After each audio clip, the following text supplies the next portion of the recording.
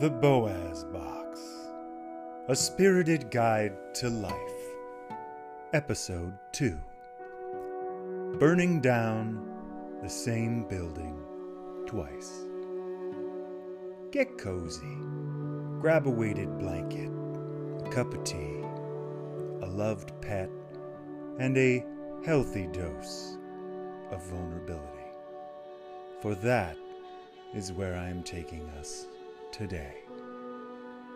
To look upon this aspect of our humanity, that which can either draw us together or divide us apart, spinning away alone.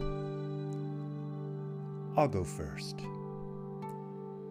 3 months ago, I self-diagnosed as bipolar 1. There are two kinds, and being number 1 doesn't mean I came in first in the bipolar Olympics. This is a mood disorder. It means my moods cycle through ups and downs in my emotional state. Sometimes over days, weeks, months, or years. My brain's thermostat does not function in the way that 99% of the population's does. When I go up, I keep on going. Towards the sky, the sun, the stars, feelings of incredible energy, creativity, connection, power, generosity. A seeing of the great pattern of the universe. While quote-unquote normal life consists of seeing one puzzle piece of the cosmic realm, I could see 100 or 1,000 pieces.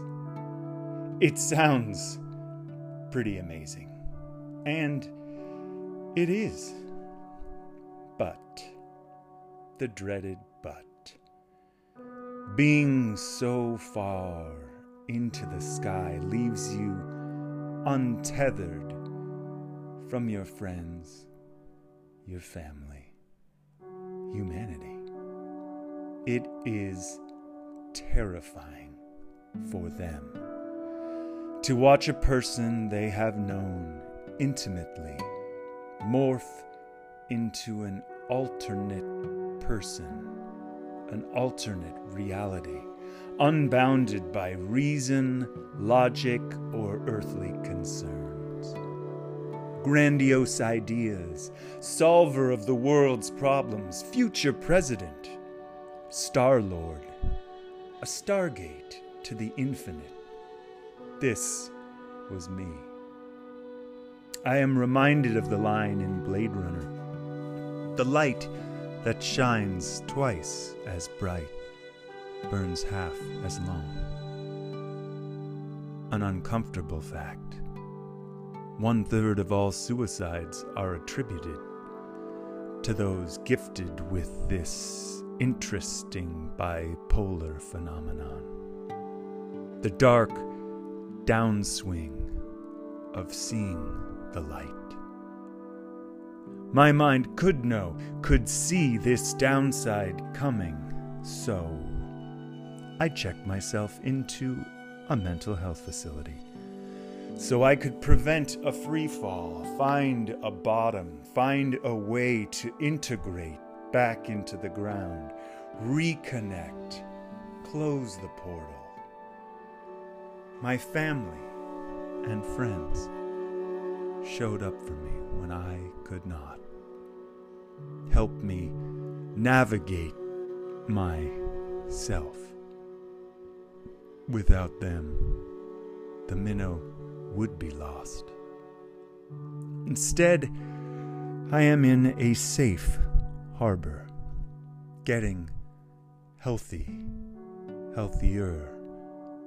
and exploring this new to me affliction, new and yet old, by diving into the literature and experience of others I can see my life, starting in my early 20s, to contain the precursor to full-blown mania.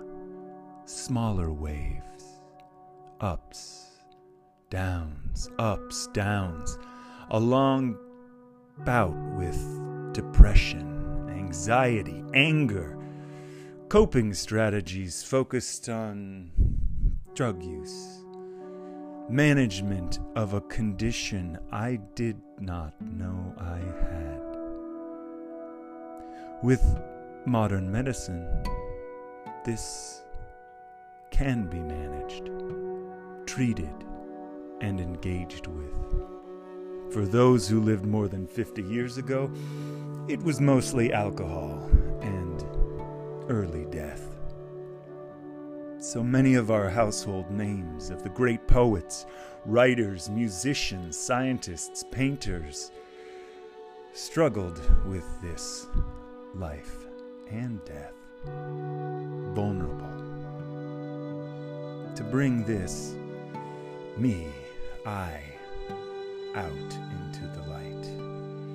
It has made me, shaped me, molded me, helped me, hurt me, for good and ill. My gifts and my load to carry. I will continue, for I love this life, its magnificent variety and vagaries, this whirlwind which picks us each up and winds us this way and that, to drop you at any second or send you sky high. I am coming to learn that I am not the whirlwind. I am the sand. We are the sand. We build up castles, monuments to ourselves, only to be dashed to dust, to start again, one grain at a time. Remember, there is always enough time. There is always enough wealth. There is always enough love. You are loved. Boaz.